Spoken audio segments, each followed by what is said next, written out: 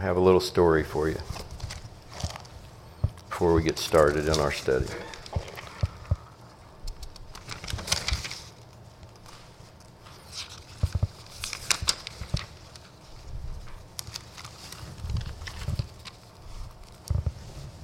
It's about an ungodly farmer. An ungodly, I'm going to get that right here in a second. An ungodly farmer died, and it was discovered in his will that he left his farm to the devil. In the court, they did not quite know what to do with his bequest. How do you give a farm to the devil? Finally, the judge decided the best way to carry out the wishes of the deceased is to allow the farm to grow weeds, the soil to erode, and the house and barn to rot. In our opinion, the judge said the best way to leave something to the devil is to do nothing. We can leave our lives to the devil the same way, by doing nothing, by drifting wherever the current drives us. How shall we escape if we neglect so great a salvation?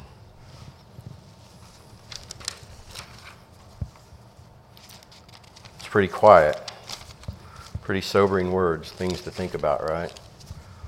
Heavy part of the message right from the get-go. But let's turn in our Bibles to chapter 2 in the book of Hebrews.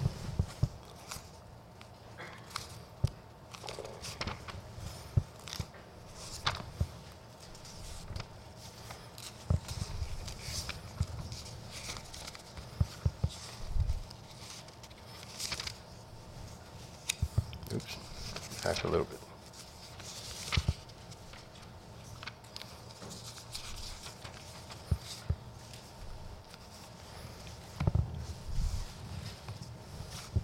So verse 1 in Hebrews 2 starts with a therefore. So we've got to figure out why is the therefore. So we're actually going to go to chapter 1 and start in verse 5, and I'm just going to read from there.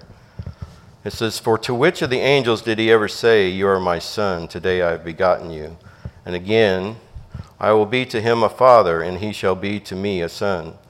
But when he again brings the firstborn into the world, he says, 'Let all the angels of God worship him.' And of the angels he says, 'Who makes his angels spirits and his ministers a flame of fire.' But to the Son he says, 'Your throne, O God, is forever and ever. A scepter of righteousness is the scepter of your kingdom. You have loved righteousness and hated lawlessness. Therefore God, your God, has anointed you with the oil of gladness more than your companions. And you, Lord, in the beginning laid the foundation of the earth, and the heavens are the work of your hands. They will perish, but you remain. They will grow old like a garment, like a cloak. You will fold them up, and they will be changed. But you are the same, and your years will not fail. But to which of the angels has he ever said, 'Sit at my right hand till I make your enemies your footstool'? Are they not all ministering spirits sent forth to minister for those who will inherit salvation?" So that gets us to our therefore. And we'll read the first 4 verses there in Hebrews chapter 2. It says, "Therefore, we must give the more earnest heed to the things we have heard, lest we drift away.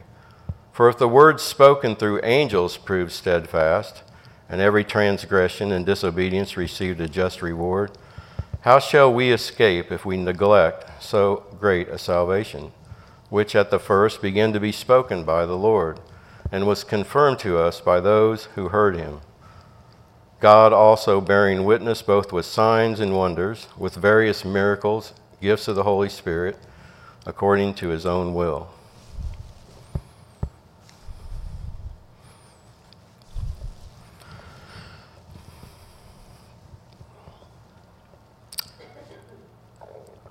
We believers have heard from the Lord the gospel.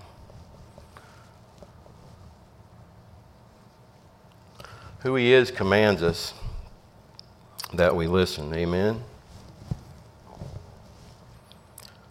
And Drift away, that word drift away is a nautical term that means to lose anchor or slip anchor.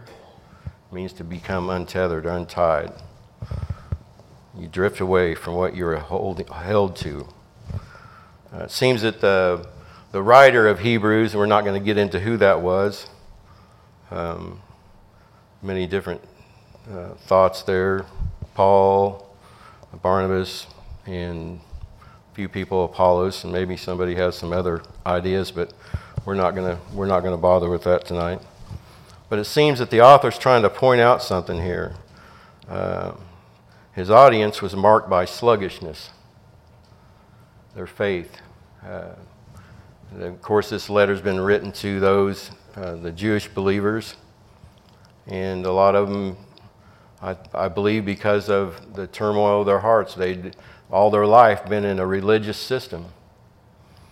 They did everything very rotely. They went to the temple at this time. They did these types of things at this type of year, and so they had this time where they were always going to do something very religiously all the time. And Christianity was a lot different than that. Christianity was all about grace and mercy, and they were able to enter in.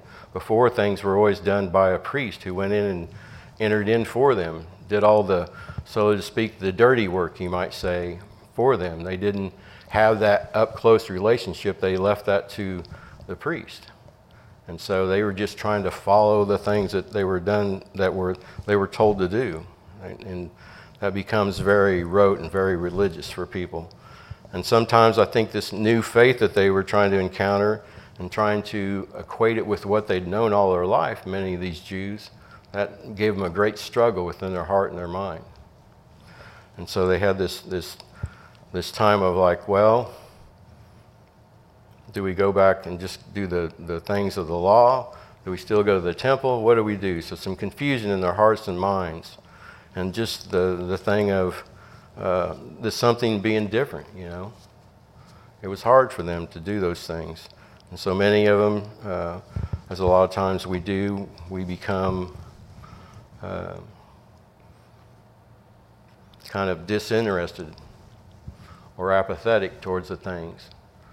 And when you haven't had this kind of a relationship before that all of a sudden you're able to have now, then it changes all the things that you ever known in your whole life, probably, for all these people. So they became sluggish as they went through some of these things.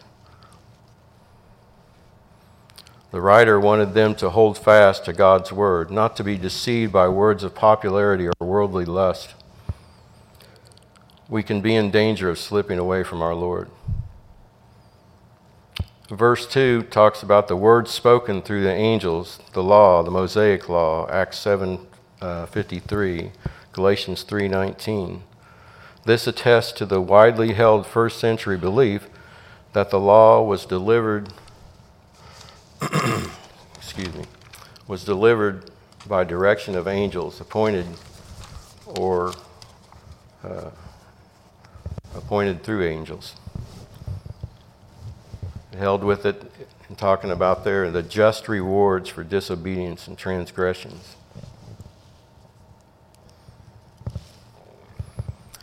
In verse 3, it says, "So how much more shall we receive if we neglect so great a salvation?"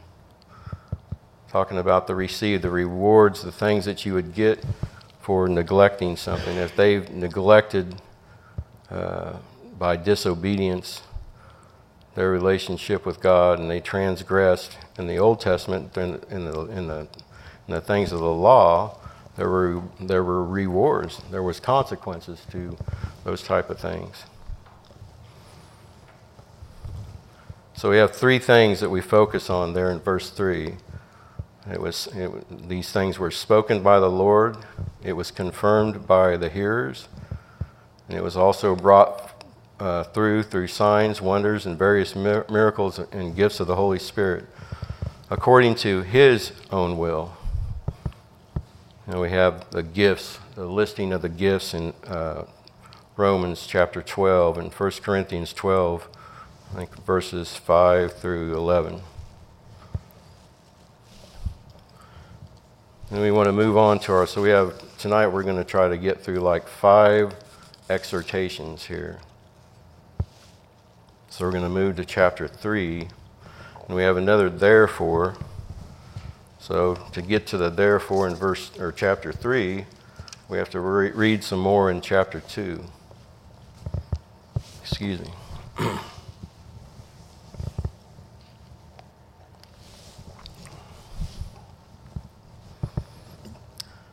For it was fitting for him, for whom all things and by whom are all things, in bringing many sons to glory, to make the captain of their salvation perfect through sufferings.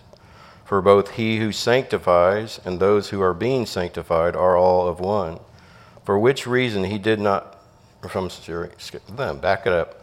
For which reason he is not ashamed to call them brethren, saying, I will declare your name to my brethren. In the midst of the assembly I will sing praise to you, and again I will put my trust in him.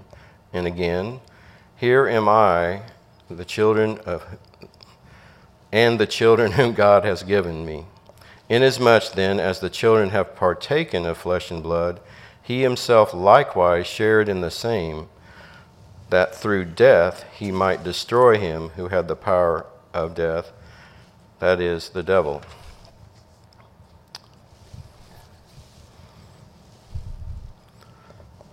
Excuse me, I'm going to read the rest of this here. And release those who through fear of death were all their lifetime subject to bondage. For indeed he does not give aid to angels, but he does give aid to the seed of Abraham. Therefore, in all things, he had to be made like his brethren, that he might be a merciful and faithful high priest in things pertaining to God, to make propitiation for the sins of the people. For in that he himself has suffered, being tempted, he is able to aid those who are tempted.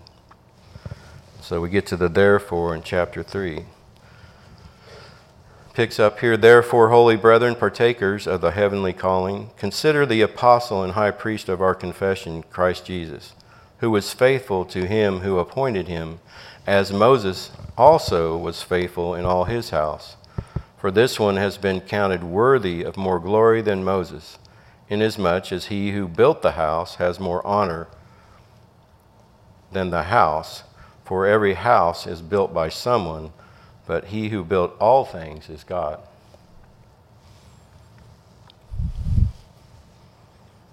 So we see he's talking about partakers or companions.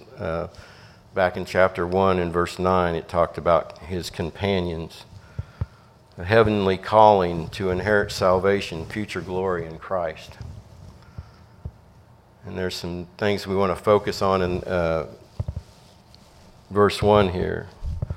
We consider our faith, the faithfulness of Christ. The apostle, it talks about him being an apostle. It's the only place in the New Testament that labels Jesus as the apostle, as an apostle. A title meaning sent by God to reveal the Father. And you can look in further places that talk about that in John chapter 4, verse 34, chapter 6, verse 38, chapter 7, verse 28, 29, and chapter 8, and verse 16. So all his house, he talks about that, about Moses in Numbers chapter 12, verse 7. Moses faithful in the tabernacle building. Moses was faithful to what he was called to. Jesus was faithful in his mission God gave him, and gave or established a new house, the church. That's us. Verse 4 says, or talks about that Jesus was more worthy than Moses of glory, being that he built the house. Jesus is God. Talks about that in chapter 1.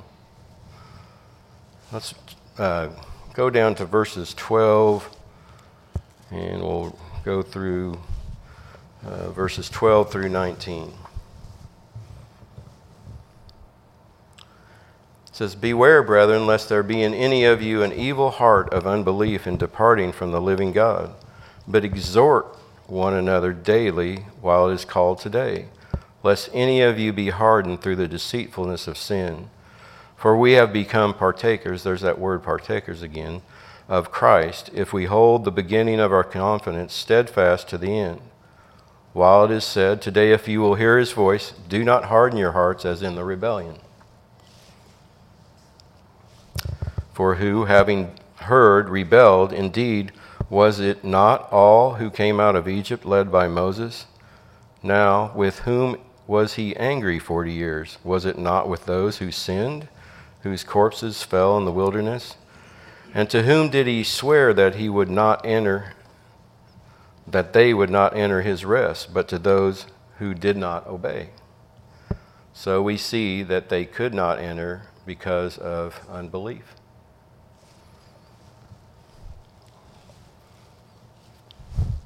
So let's talk about some things. Talking about entering his rest. And the way to enter was through belief, not through unbelief.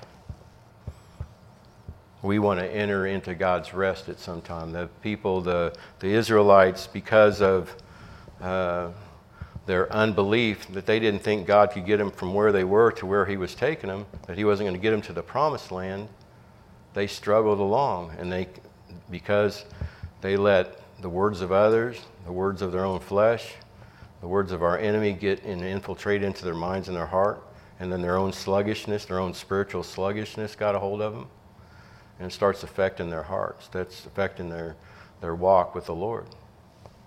And it can do that to us as well. But we want to enter through belief.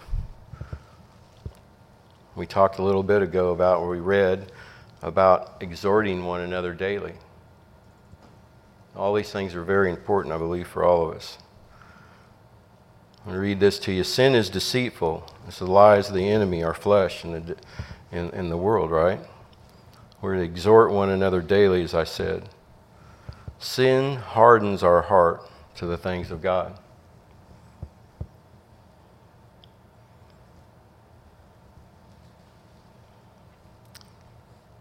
When we let sin start ruling and reigning in our lives again, when we let it get a foothold in our lives again, after we become saved, it starts hardening our heart.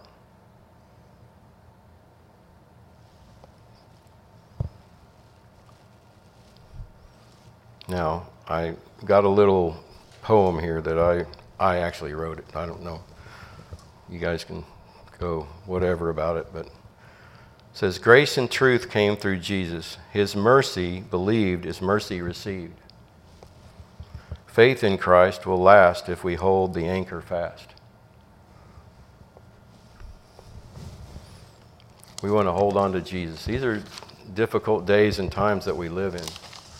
The world's rocking to and fro, and it can shake our faith to our very foundation. But we want our foundation to be Jesus Christ all the time, right? We have to stand upon the rock. He is our rock.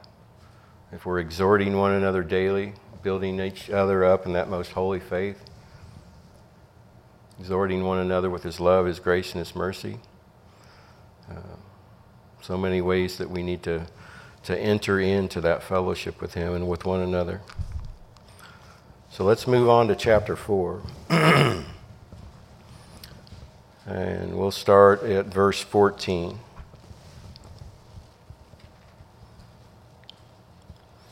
Now, these are exhortations, guys.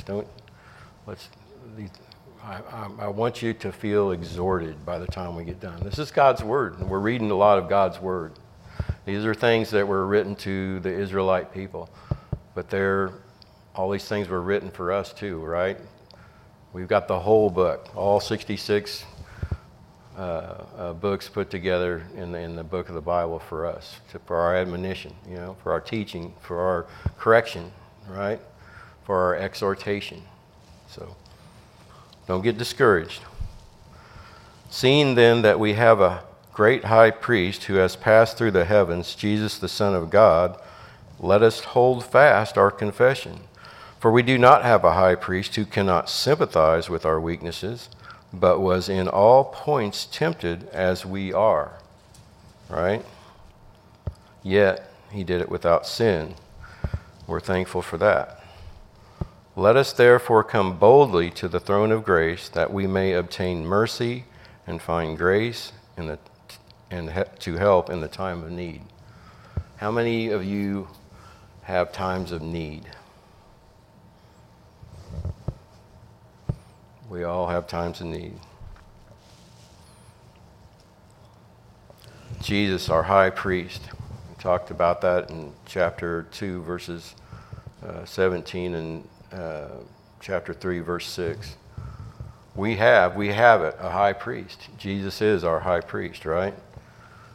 And we want to hold fast to our confession. Go to Hebrews 10, verse 23 real quick, just to move us around. Keep the pages moving, right?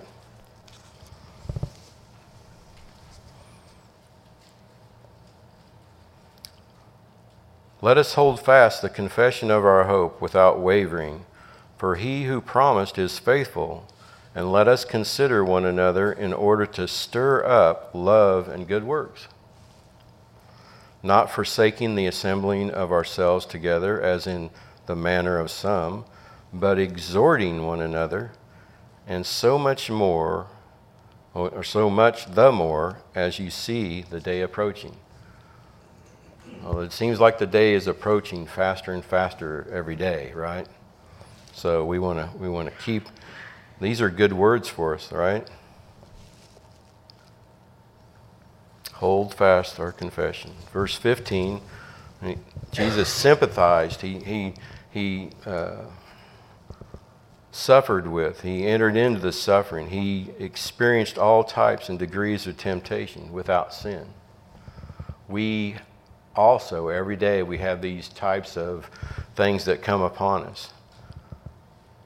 But when we look to the author and the finisher of our faith, Jesus Christ, we go, he did that for me. I'm suffering today. Jesus suffered. He understands, right?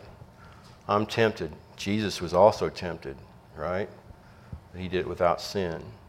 And then we can be thankful and remember, Lord, this sin got me today, but it didn't get you that day. And I'm so thankful because it covered my sin that I fell in today, because you took all of my sin on that day, right? So that's something that we can remember, that we can think about, that can wash over our minds when we get to that place of, well, this is hopeless, maybe. Or we get to the sluggishness of like, this word really isn't speaking to me anymore. This doesn't really seem to grab a hold of my heart like it used to. And, those people at church, because of whatever's going on, it just doesn't seem the same as it used to be. Or we can go through all kinds of emotions, and those steer us away from what the Holy Spirit wants to speak to us, because we're thinking and we're looking to the wrong thing, not the author and the finisher of our faith. We're looking to the enemy of our faith, the one who wants to deceive us and lie to us and distract us from God. Verse 16 talks about come or draw near because of Christ's priestly work. Believers can approach God. We can come to him.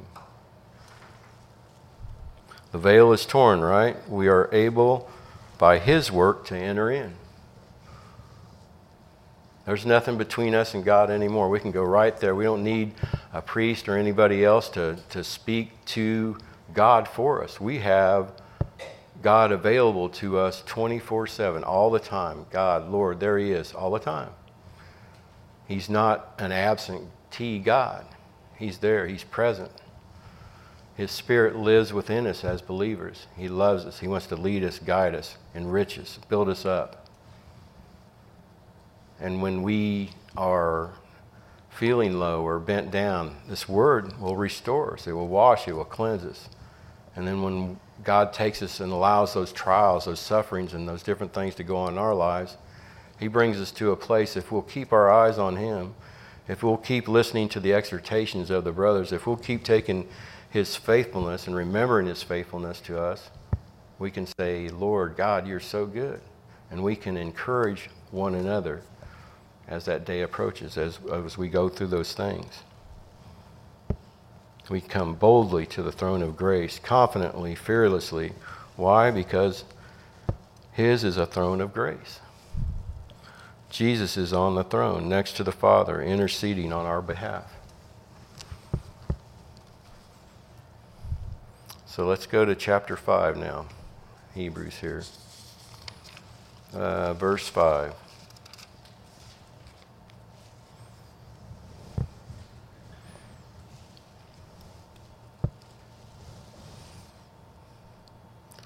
So also, Christ did not glorify himself to become high priest, but it was he who said to him, "You are my son, today I have begotten you." As he also says in another place, "You are a priest forever, according to the order of Melchizedek."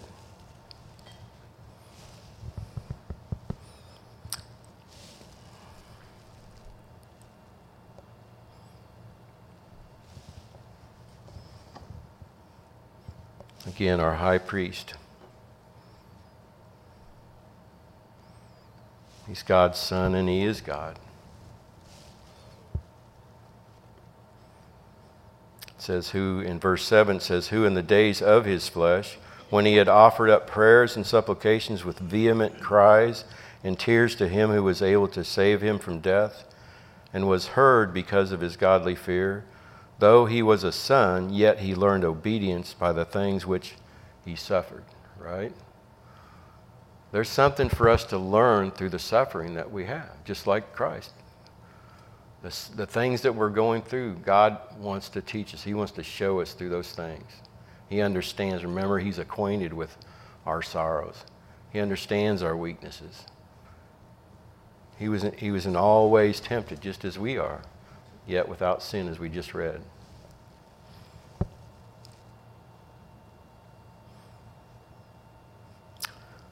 Though he was a son, yet he learned obedience by the things which he suffered. And having been perfected on the cross, he became the author of eternal salvation to all who obey him, called by God as high priest according to the order of Melchizedek, of whom we have much to say and hard to explain, since you have become dull of hearing. And we talked about earlier their sluggishness, their dull of hearing.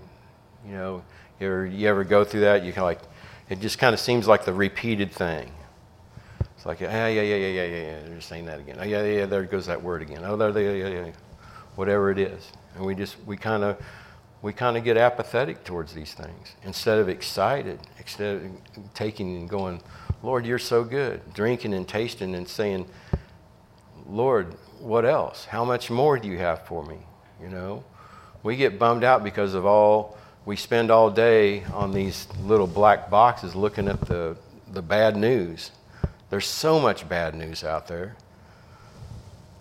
Patrick talked about Sunday about the good news that we have. We can be excited. We have the truth of Jesus Christ in our hearts. We have the true word of exhortation. We have salvation through Jesus Christ through what he did for us. And the world that keeps repeating and can't get enough of the bad news and makes up more bad news because they can't even remember what news they were telling the day before, is looking for good news, really. Because that's all they know. The enemy, Satan, has them, and he's just walking around this world and whipping them around just however and wherever he wants. And they don't even realize it. They're lost. They have no hope. They can get in front of a camera, or they can walk down the street and put on a smiley face just like we can. And they can say, oh, it's all good. I got my money, I got my house, I got my whatever, I got my job.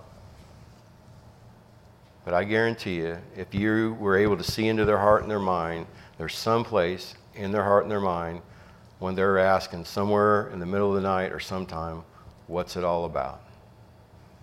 Why am I here? And what good is any of this anyway?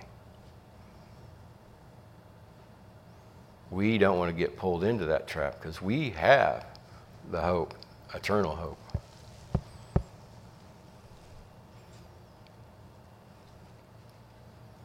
Talks about, the author in verse 11 there wants to say more to the readers here, but he states that they have become dull of hearing. Verse 12, they hadn't been and weren't growing spiritually.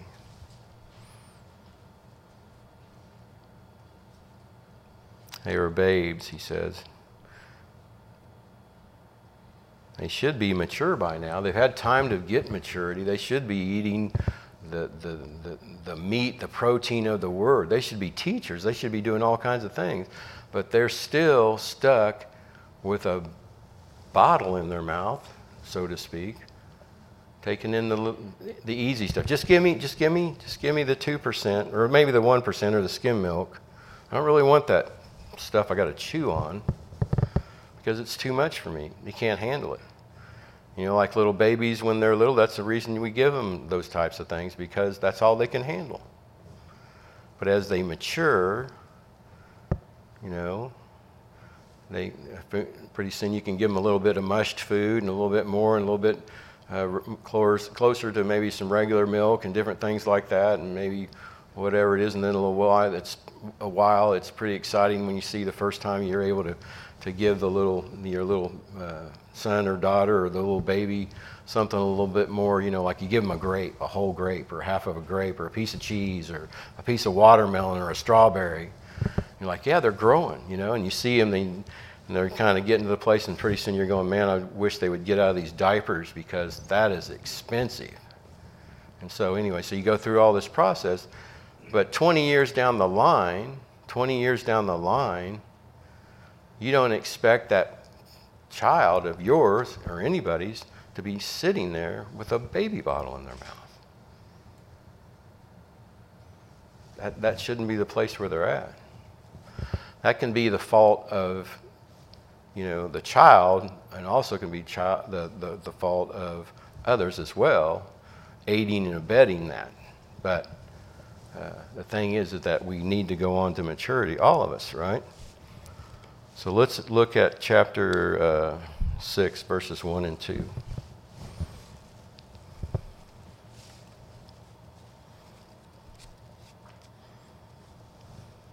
It says, therefore, and we're not going to back up this time because I think we're getting the idea here. Leaving the discussion of the elementary principles of Christ, let us go on to perfection, not laying again the foundation of repentance from dead works and of faith toward God, of the doctrine of baptisms, of laying on of hands, of a resurrection of the dead, and of eternal judgment. And this we will do if God permits, for it is impossible for those who were once enlightened and have tasted the heavenly gift and have become partakers of the Holy Spirit and have tasted the good word of God and the powers of the age to come, if they fall away, to renew them again to repentance, since they crucify again for themselves the Son of God and put him to open shame. It says, for the earth which drinks in the rain that often comes upon it and bears herbs useful for those by whom it is cultivated, receives blessings from God. But if it bears thorns and briars, it is rejected and near to being cursed, whose end is to be burned.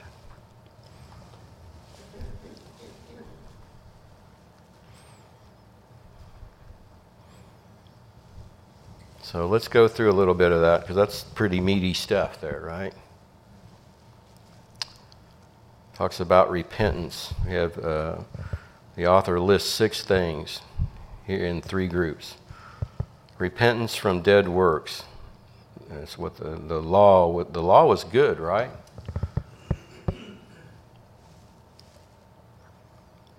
But the law in and of itself was good, although it was weak through what? Our flesh. Talks about that in Romans 8:3. So what's needed for salvation? Not works, but faith in God. His work on our behalf. He paid it all. He took our place.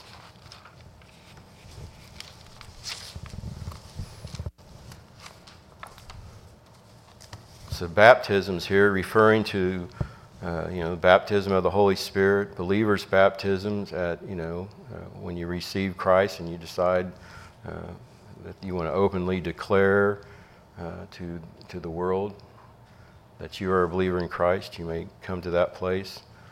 And also speaks of the various Jewish worship, or washings, I'm sorry, not worship. I guess that would be a source or a sense of worship, but the various Jewish washings that they did in the Old Testament. Laying on of hands, referring to, or the imparting of the Holy Spirit, like in Acts 8. Ordainment for ministry, Acts also in chapter 6, I think verses 13 and following. The Old Testament, they did this for public office, to put someone in public office. It talks about that in Numbers 27 and Deuteronomy 34. Sacrificial offering in Leviticus, I think chapters 1, 3, 4, and I think in some others there, I believe. And resurrection from the dead. So we know that all believers, it talks about in Revelation chapter 20, have a resurrection from the dead. And the Old Testament teaching in Isaiah 26 and Daniel 12. Without the resurrection of Jesus, we are in trouble. So if we read 1 Corinthians 15, 12 through 17. In fact, let's just go there. 1 Corinthians chapter 15, verses 12 through 17. Go back one more page. Now, if Christ is preached that he has been raised from the dead, how do some among you say there is no resurrection of the dead? But if there is no resurrection of the dead, then Christ is not risen. And if Christ is not risen, then our preaching is empty, and your faith is also empty. Yes, and we are found false witnesses of God, because we have testified of God that he raised up Christ, whom he did not raise up, if in fact the dead do not rise. For if the dead do not rise, then Christ is not risen. And if Christ is not risen, your faith is futile, and you are still in your sins. Amen?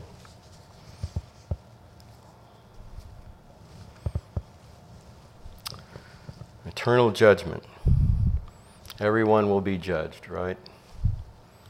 The believers, talks about in 1 Corinthians chapter 3, verses 12 through 15. And unbelievers in Revelation chapter 20, verses 11 through 15. So there's two different judgments there. One, that we will be judged, the believers, for our rewards, for things that we've done in Christ. The unbelievers will be judged by their works. They will receive the wages of sin. Because our own righteousness pays, because our own works pays very little, but it gives us a great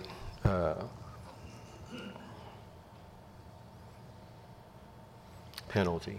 It comes with a great penalty. So I know the hanging question there is verses 4 through 6. There's two views that was often talked about, talking about verses 4 through 6 in Hebrews there, in chapter 6.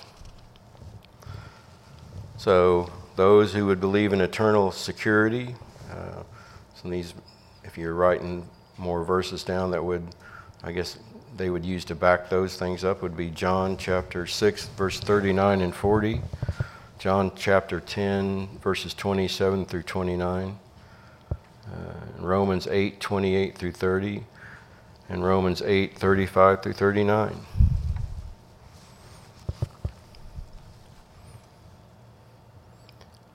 Now, they have, would be the opposite of that, would be eternal insecurity.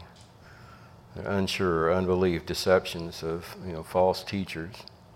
So 2 Corinthians 11, 1 through 4, verses 13 through 15, 2 Timothy 2, 17 and 18, and 1 John chapter 2, verses 21 through 25. So these are ones. So if you're on, depending on which side of this opinion, I guess you are, those would be verses a lot of times that people say, well, it says here. So those that would say that they are on, that they think there's no security in your salvation, that you can lose it. Let's put it that way. They would use some of the latter verses here. Some of those verses, first verses that I quoted, they would use a lot of those verses to back up their opinion or their interpretation. So however you interpret or they interpret it or others interpret it, I guess, is this is it. 100% true. Only believers in Jesus Christ will be saved. Only believers. That's 100% true. That's what the Bible teaches. God's only going to take those who have put their faith and trust, in Jesus Christ to heaven. There is no other name by which we may be saved. There's no other salvation to be brought through any other way but through Jesus Christ. Those are those from the Old Testament who were waiting for the appearing of our Lord and Savior. And those are of us who have, come during this time since Jesus Christ was here, and we've put our faith and our trust in what He did on that cross. We've asked Him to forgive us of our sins, and we've been filled with the Holy Spirit. We've been born again. All things have become new. That's 100% true. And that's what I'm exhorting you all tonight about, right? Today is the day of salvation. Those are things that we can tell others. That's the people that are out there giving all the bad news. That's all they know. And then when they get home or they're somewhere and they, their cars broke down, their lives broke down, their husbands broke down, their wives broke down, whatever it may be, they're looking for some hope. I think the church across the corner from us is, I think their name is Hope Church. We have hope. We should be Hope Church. We're a walking church. We're the body of Christ walking around everywhere where we go every day. It's not a guilt trip. It's something we get to do, as Patrick says. That's something, if we have the joy and the goodness of the Holy Spirit filling us and pouring through us, we get to share that with other people. When somebody asks us for what's different about you, and maybe it's not just because we're goody two-shoes or whatever, but they see something different in us that when we do wrong, we apologize, and we work hard to apologize, okay? That we work hard to treat our neighbors right, our wives, our husbands, our children, our friends, our coworkers. We go out of our way. And when we do wrong and we get the conviction of the Holy Spirit upon us, that we take what He gives us and what He does because He loves us so much, and we take that to others and we say, man, look, I blew it yesterday with you. I had this conversation and it just wasn't good. And so as much as it depends upon us, we can go and we can be that light to the world. There's people, when I was unsaved and lost in the world without hope, and all I knew was bad news, that preached to me all the time about the good news. Man, I wanted what they had. I didn't act like it to them, but I wanted what they had. And so, in my heart of hearts, when I was alone by myself and when things were sad and I was going and my life was in turmoil, if I had an opportunity, guess who I went to? I didn't go to I think I'll look at the news and see what happy's going on to make myself feel better. It was never that.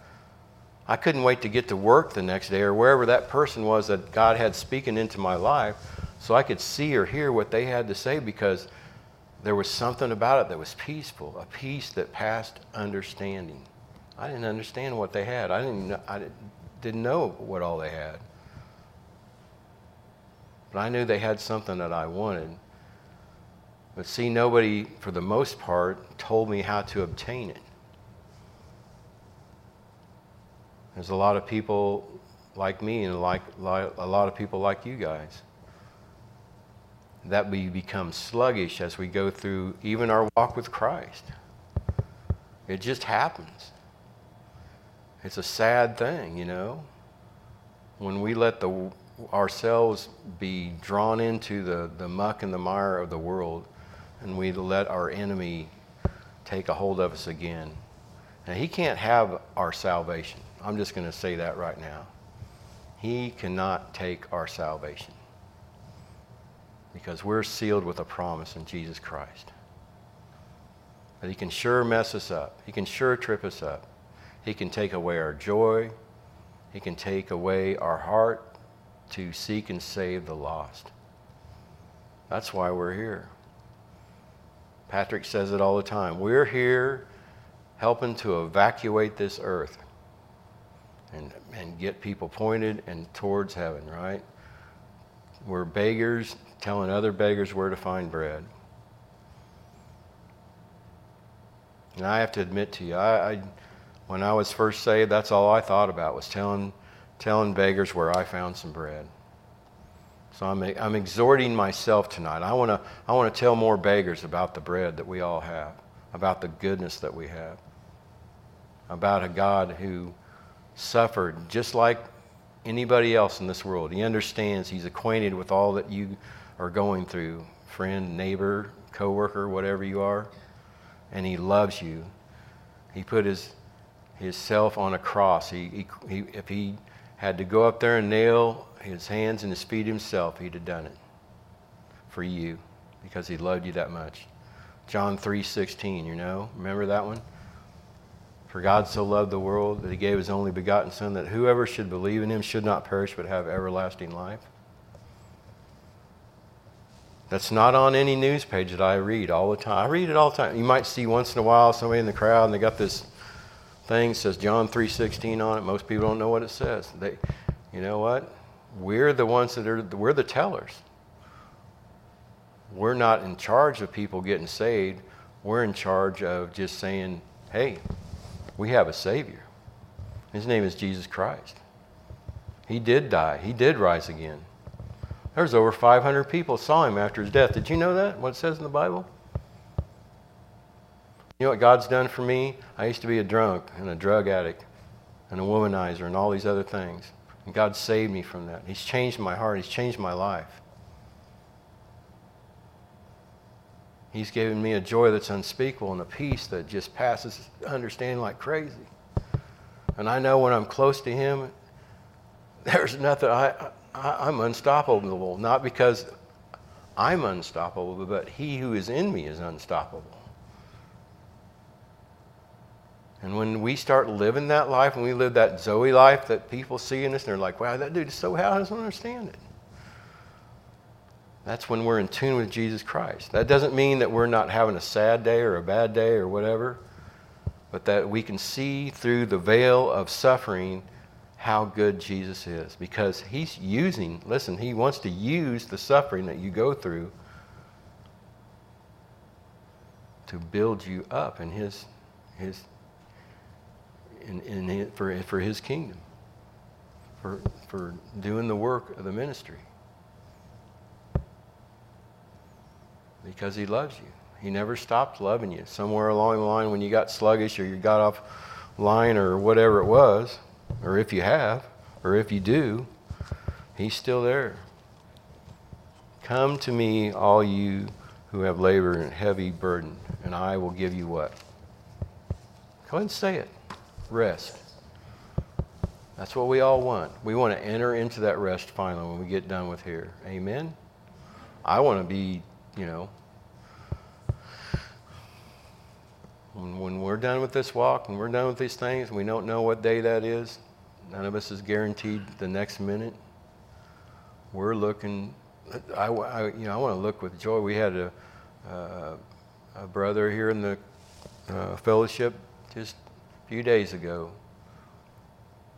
And I've seen a lot of us because we're sad about that he went home to be with the Lord, and it's burdening our hearts and it's bringing us down. And part of that's normal. that's the grieving process God gives us because, hey, look, we're not going to see him again on this side of heaven, but we can rejoice because we are going to see him again. And you know what? That will never end. We'll see him from then on forever. And all those that have gone before us in Christ Jesus, that's good news again. That brings my heart up. See how my voice is changing and everything? I'm more happier than I was. Anyway. But that's because the goodness and the love of God. How much he loves us. Some people are not going to listen to what you say and accept it because of what you say at the time. But what we're doing is we are doing what? We're planting. We're planting seeds. We're seed planters. We're all farmers. Do you know that? We're all farmers. We get to plant seeds. We get to water them. Do you know what you're doing today? Are you watering or are you planting? I really don't know. I know God knows. And it's all up to him whether this comes up and it brings a crop. It's all God's. I'm just planting seeds. I guess I'm planting seeds. I feel like I'm planting seeds. That's what I'm doing, God. I'm just planting seeds. I want to make a furrow from here to heaven. We're just planting seeds. Somebody come along me, behind me, watering. You know what? I'm kind of tired of planting seeds. Why don't you get up here and you can take my bag of seeds and you can keep planting and I'll keep walking behind you watering. Wait a minute, we're doing this together? We're telling people the good news together? We're doing this together? I don't want to scream too loud into the mic, but woohoo, right? Again, we get to do that. We get to tell people. Somebody told us, somebody loved God and let the Holy Spirit get into them enough that they said, man, I can't wait to tell other people about the goodness of God. Have you tasted and seen lately how good he is? Have you entered into fellowship with him lately? Have you drawn near? Have you gotten in your prayer closet lately and just said, Lord, here I am. Speak to me, and I'm not leaving this closet until you do. Have you ever grabbed his word and just said, you know what, Lord, I feel like I'm a little dry. I feel like I'm just, I'm hitting the bottom, and every time I turn around, there's a wall, and I can't hear your voice anymore. Guess what? He's right there, but he wants you to dig a little deeper. He wants you to crawl a little farther. Because God's not superficial. He says, come on, dig as deep as you want. I got plenty of shovels and tools and things. Let's go. I'll dig with you. We'll dig and we'll see what I'm all about. We'll dig together. You, me, my son, and the Holy Spirit. We'll just get into it. We'll just have a great time of fellowship. Because I love you. Because that's where it's at. That's where he wants us to be at. He doesn't want us sad and gloomy around like the rest of the world. You know what? We can walk in here sad and gloomy with, lemon faces on and whatever, but we ought to walk out of here rejoicing how good God is, that he met us today, that he met us tonight, that he'll meet us tomorrow, that he'll meet us when we get home. He'll meet us in our closet, he'll meet us in our car, he'll meet us at work, he'll meet us wherever we're at. In the deepest depths of despair and the highest highs of whatever. He's there for us.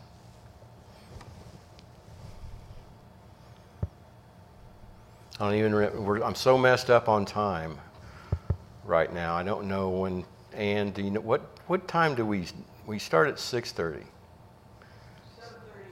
7:30. I'm late. See how good that is when we start talking about the goodness of God. I'll shut up in a minute. I promise you I will. This is what I've told you guys before. I'm kind of like an old Harley. I don't start all the time, and I don't get going real well at first, and I shake and rattle and cramble, but boy, once I get cruising down the highway, look out. So, anyway, we're cruising with Jesus. Amen? Let's have a word of prayer, and we'll ask the worship team to come back up. Oh, Heavenly Father, you are so good, Lord. Draw us near to you, Lord. Fill us with your Holy Spirit, Lord. Just speak to us tonight, Lord, as we go home, as we make our way, Lord. I pray that your word says in Romans, Lord, that you're pouring your love out by the Holy Spirit into our hearts. Lord, may we walk afresh and anew in that, Lord, tonight. May we want to tell somebody else about you and be inspired, Lord, by the fact that you loved each one of us individually, and you sent somebody to preach the good news to us, Lord. Help us, Lord, to remember your words. You're a faithful high priest, Lord, and we love you and we just praise you in Jesus' name. Amen.